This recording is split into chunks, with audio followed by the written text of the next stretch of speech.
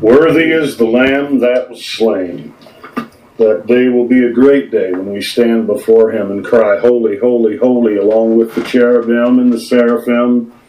And we have an eternity to praise the Lord without sin, without shame, without any of the things that we deal with in this fallen place that we call home, earth. That day will be a great day. Turn with me, please, to the book of Colossians. The book of Colossians, chapter 4. And while you're finding it, we don't know a lot about Epaphras, really. But apparently, he was the pastor of the church of Colossae. It's pretty silent as to his background, to his status. But obviously he was one who was approved by Paul. The letter to the Colossians is only the second church, the other one being Romans, that the Apostle Paul had not visited before he wrote them. He did not visit Colossae before he sent the letter. He did not visit Rome before he wrote Romans. And of course later he would be in both of these places.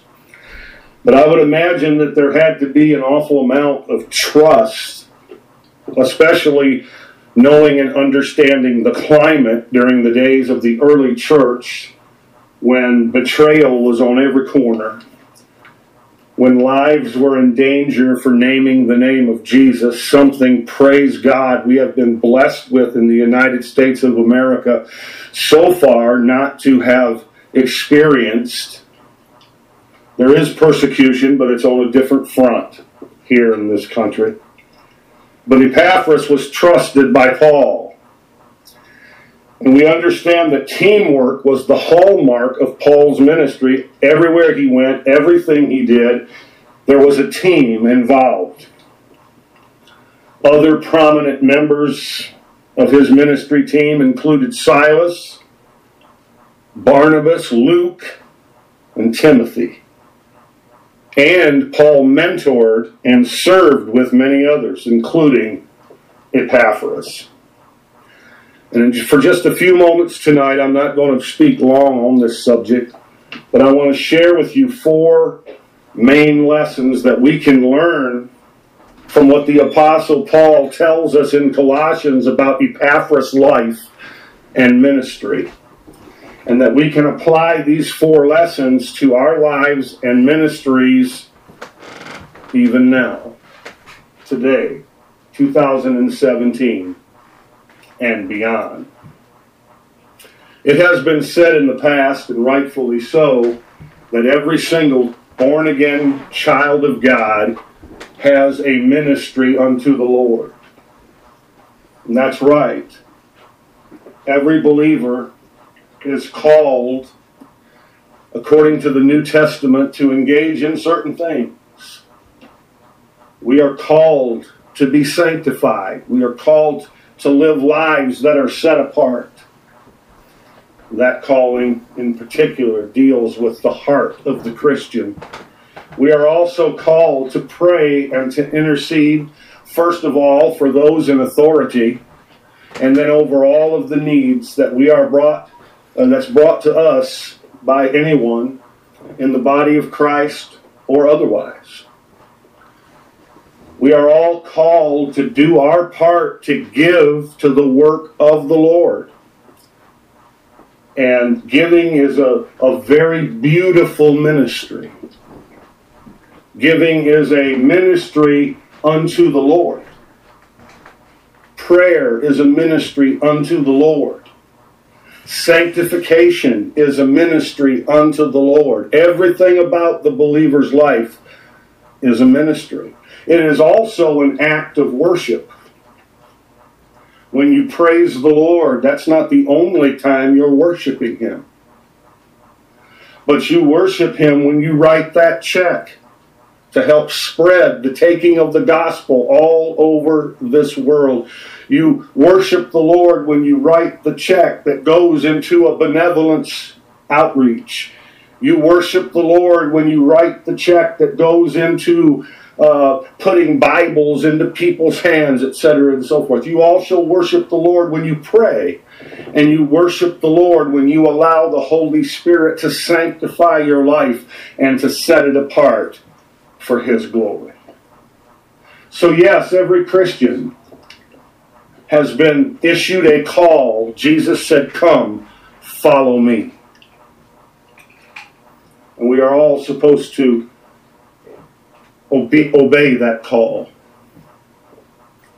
That does not, however, place every Christian in a fivefold office of authority. I want you to hear that. As with the physical body, most organisms can only have one head. And they don't work too well if you've got 50 heads on the thing and no arms or legs. And so God will set people in the body as it pleases Him.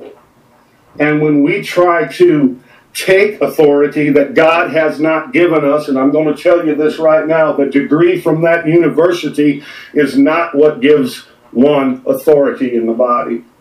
The piece of paper, the little pocket card that I have in my wallet is not what gave me a fivefold place of authority. The Holy Spirit gives gifts unto men as He sees fit. He places us in the body, and we are expected by the Lord to function where He places us. He can't place you in a body at home on the couch. He cannot place you in a body if you are antisocial. And I'll tell you, I love my me time. I spend a lot of time hiking in the woods and prayer and receiving nuggets and receiving wisdom from the Lord and messages. And I get all my messages almost alone.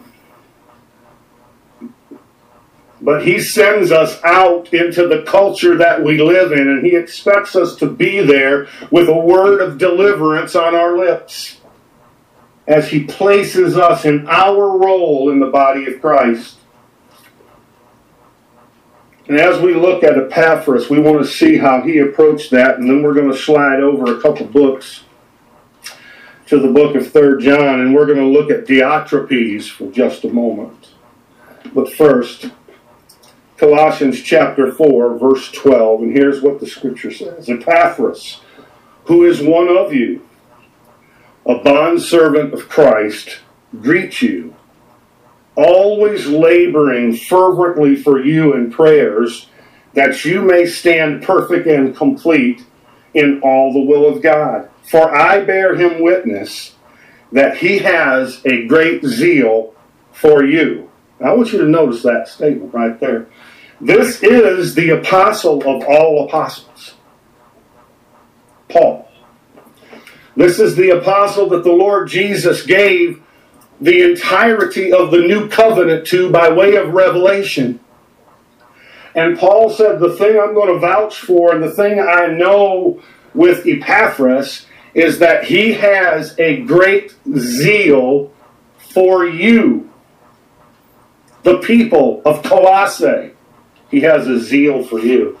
Epaphras' name, his zeal is not to see his name beside mine on a document. His zeal is not to write sermons that get placed in the canon of Scripture. His zeal is not to be known all over Asia Minor. Now, those things are not bad if God does it. And we want to experience all the growth that God would ever have for us in our lives, in our ministries, in our churches, in our homes. We want to grow to the 10th degree as God gives it to us. But Epaphras wasn't focused and fixated on any of that. Epaphras had a great zeal for the believers in Colossae. And we will discover, as we go through our New Covenant series coming up in just a few weeks, we will discover that the call of God on each fivefold ministry gift, the call of God is to make the cross real to every believer.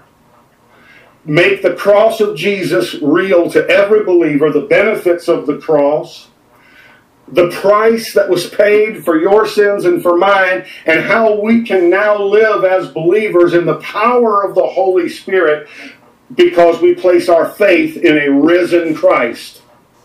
This is the call that goes out to every pastor, to every evangelist, to every apostle, prophet, and teacher. It also goes out to every Christian. And so what Epaphras did was he did not strive to establish his authority in the body. He didn't fight to get his voice heard. He didn't defend any ground as far as a position or a place. The Apostle Paul just recognized it in him. Hallelujah. And that's the first point. It's actually not, but I'm adding a point to this message tonight. When a few weeks ago, I began to pray, and I began to pray in a different way. My ministry and my needs for the ministry occupy now a very small amount of my prayer life. And every time I read the Bible, I do not read the Bible to get yet another sermon to preach. The first and foremost thing that we must concentrate on and fixate our gaze upon is how we are walking, how we are running our race with Jesus, and how we are living a sanctified life because of the power of the cross. And the more that we fixate and the more that we focus on our ministry, the more we feel that we need to defend or to project or to protect. But I heard Lester Sumrall say many, many years ago, he said, I've never seen a banana tree running all over the backyard screaming, I'm a banana tree, I'm a banana tree, I'm a banana tree. But that tree just produced fruit. Just produced fruit. So what I'm saying to you tonight, church, is this. Instead of striving with one another over titles, instead of saying, hey, look at me, see me, hear me, I'm important, I'm valuable, look what I can do. We've got a world that's dying and going to hell, and we've got Christians standing off on the side. Look what I can do, look what I can do. Instead of fixating on that, instead of focusing on that, preach the gospel. Get somebody saved today. Hey, glory to God. That's what He's put us here for. To be the light of the world. To be the salt of the earth. Stop trying to tell people off and try to tell people the story of Jesus Christ. Glory, hallelujah to the Lamb. Tell them the story. That'll get them saved. That'll get them healed. That'll get them delivered. And that'll get them set free from whatever has them in bondage. That's what we're here for.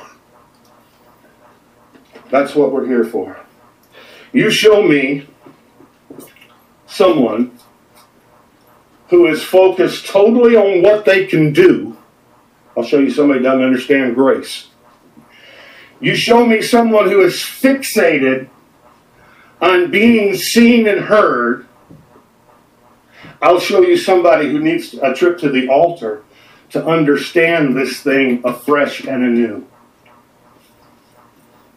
I want to tell you something, my dear friends, and many of my partners listen to the radio broadcast. Many watch the videos on YouTube and wherever else we place them. But I want to tell you this right now. Listen to me. It's going to become critical as we get into the last of the last days. The further we go into the last days, don't follow ministries that tell people off. Don't follow ministries that have to try to be the loudest. Don't follow ministries that bite and send forth smart mouth remarks and responses to people. Why? Because we have got a job to do that doesn't involve personalities and ego. We need a prophetic word. We need a meaty word in the body of Christ right now. The last thing we need is somebody slick from the beauty parlor, pompadour and slick-haired, shiny-shoed evangelist that comes through town and promises you the moon. Don't follow things like that. Follow the guy that opens his Bible and with a broken heart declares to you what thus saith the Lord in this time, for you and for me, the time that we're living in. Hallelujah to God. There's some folks out there that have great ministries. They have great ministries as far as when they preach and teach the Word. It's the other stuff they get involved with that ruins them, that sets them on the sideline. Let's keep our purposes straight.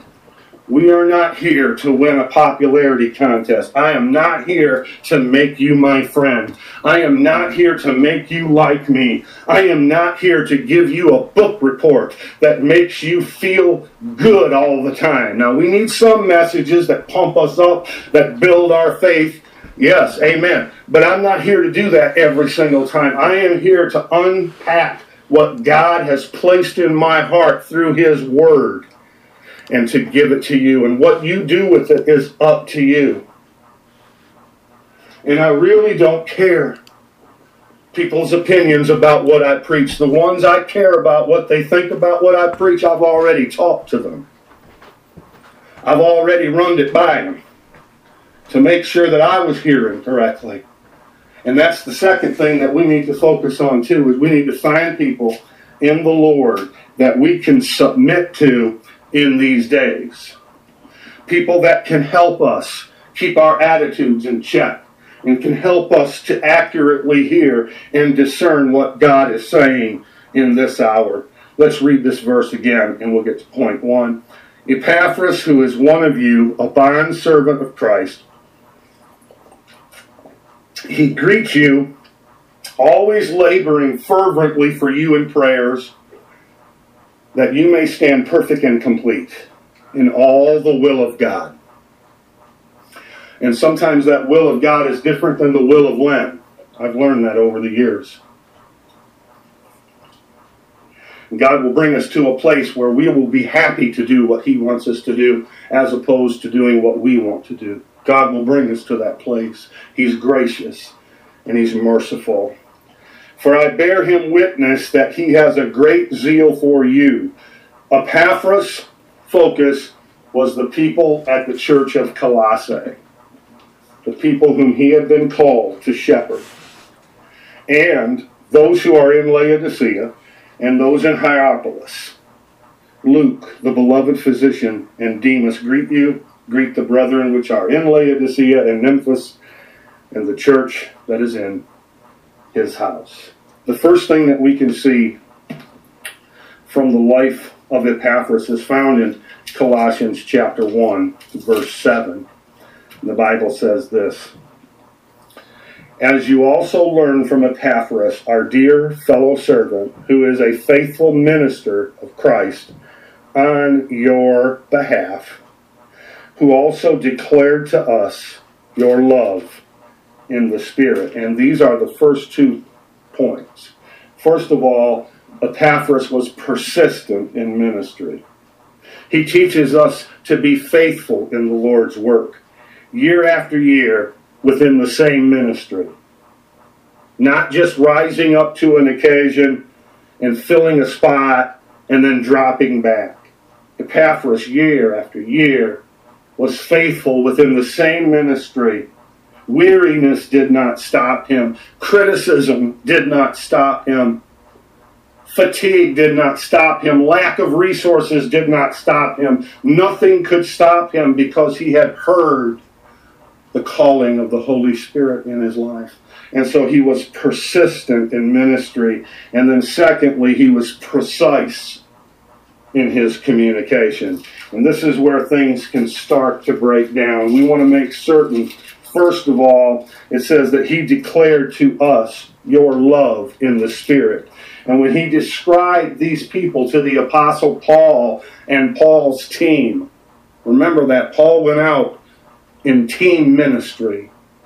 And when he described it to the Apostle Paul and his team, he gave an accurate decision because Paul wrote one of the greatest books of all time, the book of Colossians, and he effectively spoke to that community of believers for the very first time. He had never met them before, based on what he learned from the vocabulary and the words of Epaphras. He communicated the dilemma that they were facing. He communicated their need and their faithfulness as clearly as anyone could have. And Paul knew exactly what he needed to address in his letter as the Holy Spirit took this accurate, precise communication from Epaphras, and as he gave it to Paul, the Holy Spirit zeroed in on what Paul would need to address.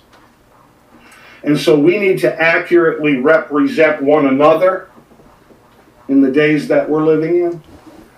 We need to be a little less free to offer opinion and a little less free to offer presumption. And we need to be precise in communication. We also need to accurately represent Jesus Christ. And this is where we're going with that New Covenant series that we're going to teach. I'll take the time here tonight to just say this. It's called by many different names. Some people call it New Covenant theology, New Covenant teaching. Other people call it the message of the cross. Others call it faith and grace. We're basically talking about the same thing. We're talking about what Jesus Christ did on our behalf when he went to the cross to redeem mankind. And that still is the message of this Bible. The message of the Bible, the entire Bible, the whole Bible, from Genesis to Revelation, is the message of a coming Redeemer in the Old Testament and a Redeemer who has come in the New Testament. They looked forward, we look back to see that cross in a point in time. And when we get into it, we're going to look at it from the Greek, where it tells you that the cross was a one-time event that has that the effect of it is continuously happening from the time of the cross even until now. The effect of the cross is a continuous working. Even though the cross itself, Jesus is not crucified afresh and anew ever. He was crucified once for all, and that one for all time event has continuing results until the end of time. And that's why people are getting saved, people are getting set free, delivered, people can be filled with the Holy Spirit because of the cross, people can be healed because of the cross, people can be blessed because of the cross, and we're going to look at all of that. But I want to say that in the terminology that we use, even though I learned a great deal about this message from a particular ministry, I do not want my terminology to be mistakenly linking me to them directly, because I'm not. And I think those of you that were with me then, you understand what I'm saying and why I'm saying it. I love them, and I agree 100% with much of the theology that they teach. And in fact, I'm going to share some of it with you when we get into that series. And the series is not going to be just a couple weeks. We're going to be in it a while, but we're going to format it in such a way that each message will stand on its own, because of the fact that we only do one show every 2 weeks, live here with you. There will be other messages, and even now on the Old Time Power podcast, I have many classic messages that I preach on the work of the cross. And they're all over out there. You can go look and find them, and it would be a blessing to you, I believe. But here from the Pastor Epaphras. Now that can be a tongue twister. First of all, we see that we are to be persistent in ministry and precise in our communication. Thirdly, from verse 12 and 13, we are to be passionate in prayer. How many of you know that if those you pray for, you don't have time to criticize? Right? Those that you pray for, little by little, as you pray for people. This is why I pray for people that consider me their enemy. If I find out who they are, because I don't spend a lot of time hanging around my enemies, but I mean, if somebody tells me, so-and-so just really don't like you and this, that, and the other, I just start praying for them. Why? Because in that prayer, somehow God always puts a love in my heart for them. It's very difficult to pray for people and not have a love put in your heart for them if you pray faithfully and if you pray honestly. I mean, now don't pray crazy prayers like, oh God, smash them, and oh God, get them, and all that stuff. Pray for them. If they're not saved, pray for them that they would come to know the Lord. If they are saved, and just because they may do me wrong doesn't mean they're not saved. Don't fall into that trap. Well, they did something I didn't like, so they ain't saved. They probably are. If they claim Christ, and I'm sure some people see some evidence there. So what you do is you pray for them that the Lord would continue His sanctifying process in them and make them like Christ. And the more you pray, the more you pray. That's why Jesus said, pray for those that despitefully use you. Pray for those who misuse you and who hate you and who are your enemies, because He puts a love in your heart for them. And it might not immediately, and it might not ever change the situation. It might not ever change the relationship. But as we pray, we are to be passionate in prayer. Epaphras prayed faithfully. The word always is used. He prayed fiercely. The word laboring is used. And he prayed fervently. And you can also look at Romans 12:11 and James 5:16 for examples of this in the Word of God. He also prayed factually. He prayed that they would become complete in all the will of God. The way that Epaphras agonized for the Colossian believers describes a person who works until he is exhausted. Now, how many times have we heard in our world today, especially in our culture today, that would be a bad thing? But that's the Greek word used here for labor.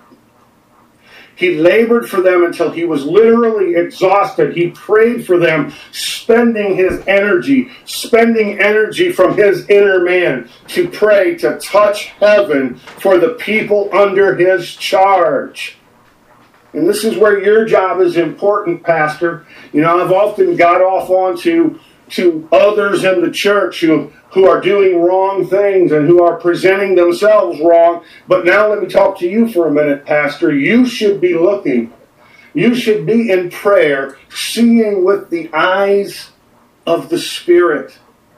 The people in your congregation who have talents and gifts and abilities and who are called to use those, that God gave them talents and gifts and abilities not to sit on them, but to use them in His kingdom. And if you're their pastor, you ought to be putting them out there where they can use them. You need to train them and unchain them and let them go forth in this generation, called and anointed and equipped by God to bring a harvest in these last days.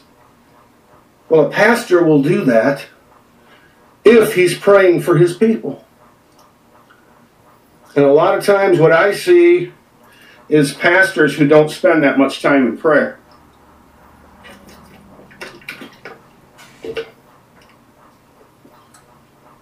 They spend time on the golf course. They spend time on the motorcycle. They spend time at the beauty parlor. But not a whole lot of time in prayer. Nothing wrong with those things. But if people have been entrusted to your care as a spiritual leader, you should be praying over them and praying for them. And the Lord will show you where He wants to use them. And then you help them get equipped.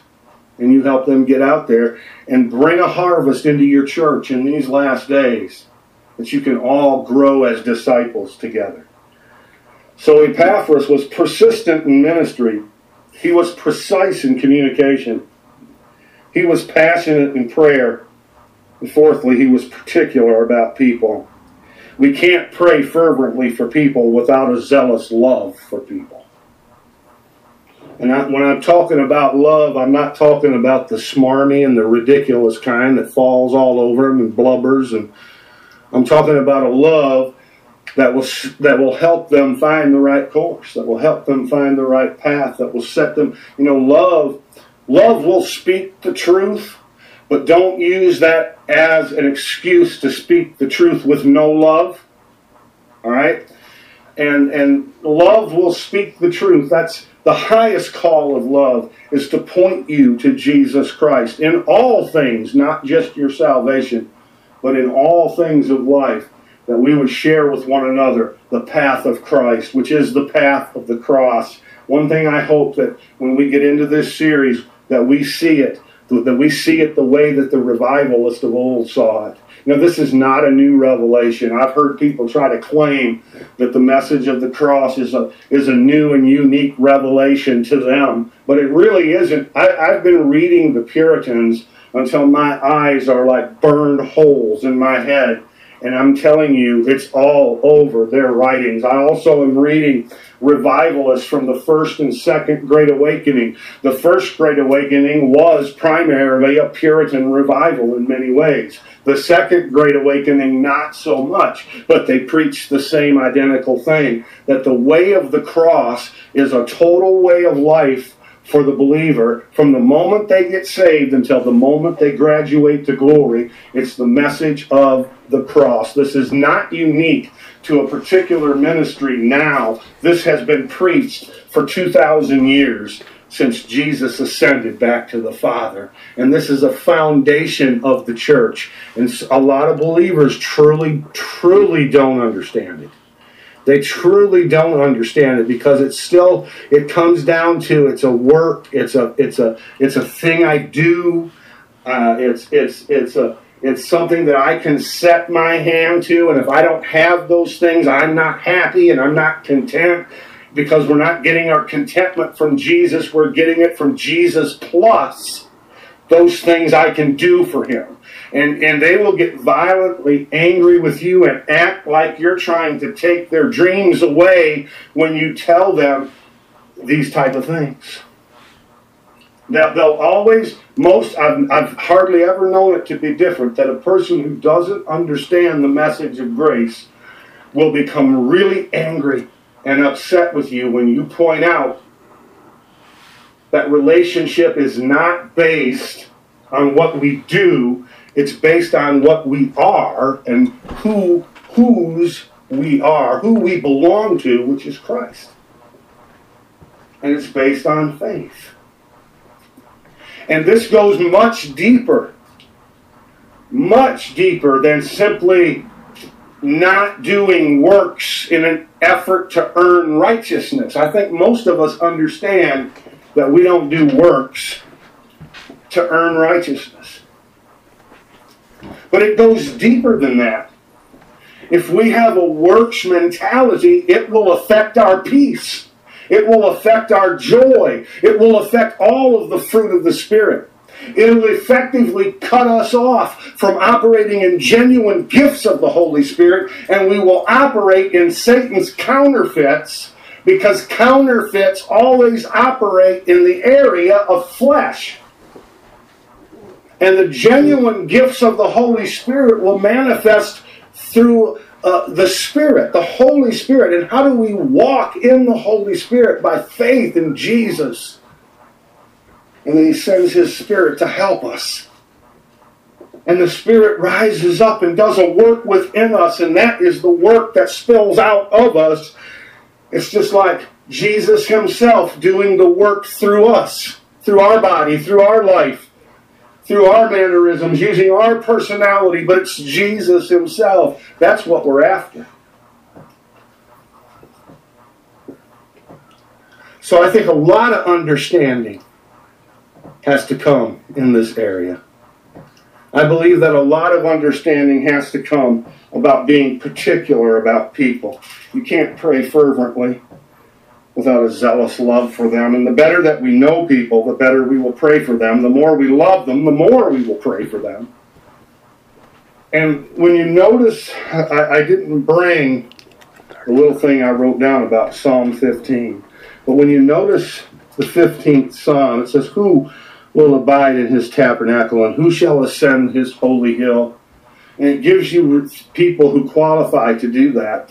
And almost every one of them things, it doesn't say, you can go look at Psalm 15 and see what it says there. It doesn't say build big universities. It doesn't say build a big ministry. It doesn't say build a big church. It doesn't say do this and do that. Every single thing that it says in Psalm 15 is a character feature, meaning that it develops in the heart. It has to develop in the heart first before it can ever flow out in a natural physical ministry. It must develop in the heart first. And that's where, as believers begin to understand the cross once again, I think we'll see that in a new and fresh way. How that God wants to work in us every day. And he has to work in us before he can work through us. And so that comes by faith. And it only comes by faith and in no other way. All right, let's get ready to wrap this up tonight. But let's look at the opposite of Epaphras. This is the first time I've tried to contrast these two men in the church. Epaphras, the pastor, recognized by Paul, approved by Paul, sent forth by Paul, equipped by Paul. And then Diotrephes in 3 John. Let's read verses 9 and 10. John says, I wrote to the church, but Diotrephes, who loves to have the preeminence among them, does not receive us. Therefore, if I come, I will call to mind his deeds, which he does, prating against us with malicious words, and not content with that, he himself does not receive the brethren, and forbids those who wish to, putting them out of the church. So we see two different kinds of people here. Epaphras was persistent in ministry. He was passionate in prayer. He was precise in his communication. He was particular about people. Diotrephes, however, would not receive the apostles, and in this case, John. He didn't want to receive John, and here's the reason why. Because John would have outshined him. Because John was a hand-picked, John was breathed upon. And the reason that we know that Diotrephes was not is because he had to try to be. Remember what I said about from Lester Summerall? A banana tree doesn't jump all over the woods saying, I'm a banana tree, I'm a banana tree, I'm a banana tree. Now, if an apple tree wanted to fool you, it might do it. And Diotrephes was in the church, but he wanted more than what God had given him. And so in order to get it, he has to fool people. But John said, when I come, I'm going to tell it. I'm going to point it out. I'm going to refer to that. I'm going to refer to the things he does. And he's not even content to just sit over here and pipe up once in a while. He's got to try to get everybody else to not receive them too. And then he puts them out of the church. This is the danger of desiring power. The great English preacher, who many say was the last true Puritan, Charles Spurgeon, once said this: a man who will not do well in his present place because he longs to be higher is already too high and should be put lower. The self-seeking and self-important Diotrephes heads a long line of people who never learned to distinguish between love for Christ and love for their place in the church. Now I want you to let that sink in. John writes stinging words about this leader within the church because he posed a serious danger. He was power-hungry and prideful. He aggressively opposed the truth and those who were preaching it. He worked hard to keep anyone out who might threaten his position, and he used his influence to promote selfishness in others. Those with Diotrephes' disease want to be first. They greedily seek prominence and control, yet only one person can have preeminence among God's people, and that person is Christ. And you can read Colossians 1:18. So our focus as believers should not be our position within the church, but rather our participation in the work of the church to advance God's work and to bring Him glory. We serve God best when we generously employ the resources and the talents He has given us to serve His people. Now that's the truth of this matter. And that's what you see all throughout the New Covenant Church.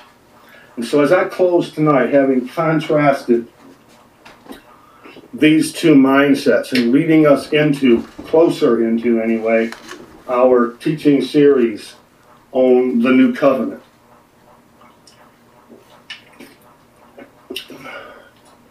Every single one of us has a role to play in the last days church. And there is no big role, little role. They're all God-called, God-appointed roles.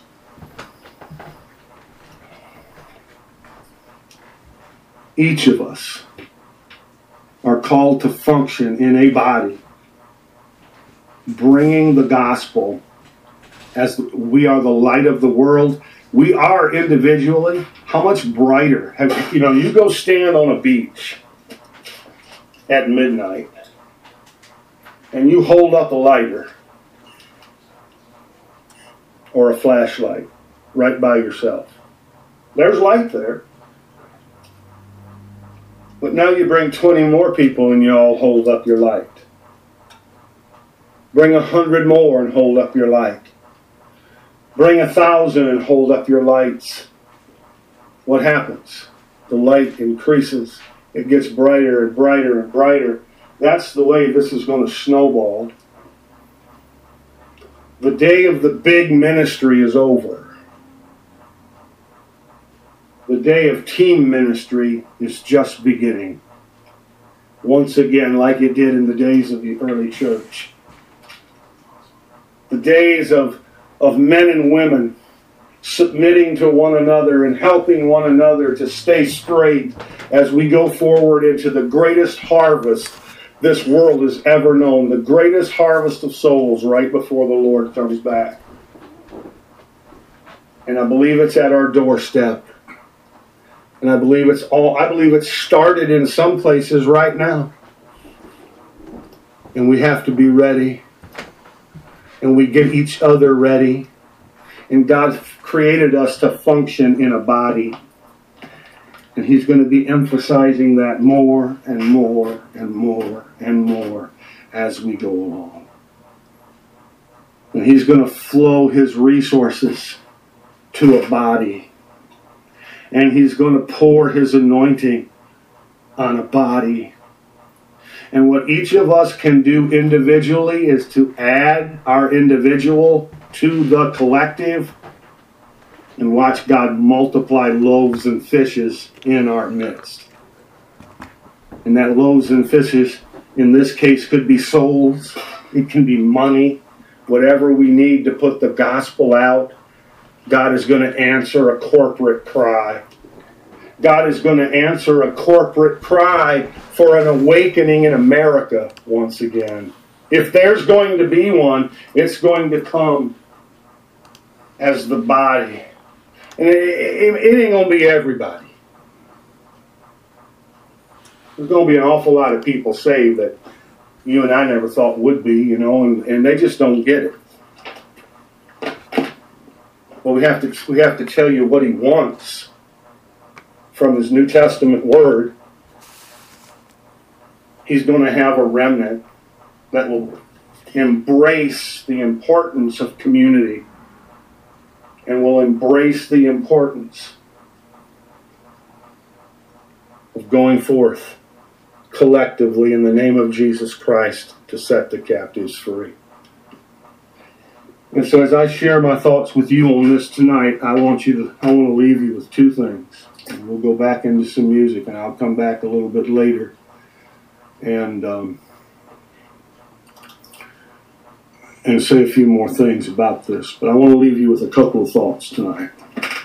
First of all, I want to encourage all of you when we start talking about the new covenant. We're going to look at Greek word studies. We're going to go all the way through. We're going to look at Old Testament types. We're going to spend a lot of time trying to show you what Jesus has done for you and what that means in your everyday life. It's great. Going to heaven is great, and that is the main thing was eternal life. Jesus said, I am come that you might have life and that you might have it more abundantly. And he that believeth in me shall never die, but will have everlasting life. This is all very, very true. But God also came to do something about the lives that we live. And that power and that ability to live victorious lives, to be Christians, that ability comes through the cross. And we're going to take a lot of time to look at great sections of the New Covenant. Romans 6, 7, 8, Galatians 5, Galatians 3, Colossians 2, on and on and on. We're going to tear it up as far as looking at the words from the original language and what they mean. And somebody said, well, that's not necessary. I don't have to know Greek. I can read the Bible. Yes, you can. And I never said it was necessary. But I can just already tell you somebody's going to put that out there, And, people who, let me just say this, people who would even say that, would even make that a point of contention, they got issues, man. I mean, you don't even have to take the time to address that. Yes, you don't need to know Greek, you don't need to know Hebrew, but it isn't going to hurt you either. And it will show you some things that you can't really see as well in the English text. And so we're going to really take our time with this. We also want to look at 1 Corinthians chapter 3, and we want to take a look at what the Apostle Paul taught about sectarianism. And as we do that, I believe it's going to help us to understand. I've been asked so many times as a Pentecostal believer, I mean, why do you work at all these other events with all these other denominations? And there's a reason for it. And I believe we can show you why we should be doing that from 1 Corinthians chapter 3.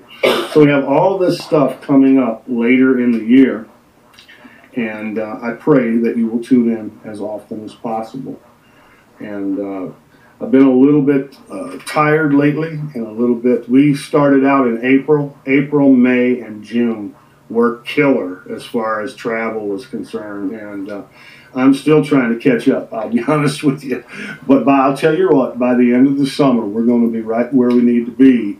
And we're going to be ready for what God has for us in September and October and November.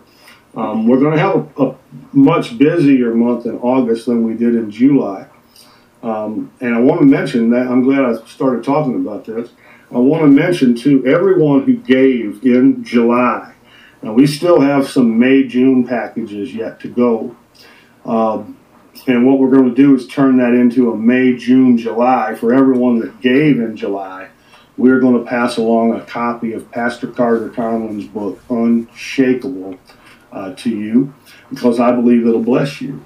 And I don't want to just send a bunch of stuff out there that waste your time, and I don't want to do that. Time's a pretty precious thing, so we want to send that book to those of you who gave in the month of July. And we've also got several May and June packages that have not gone out yet.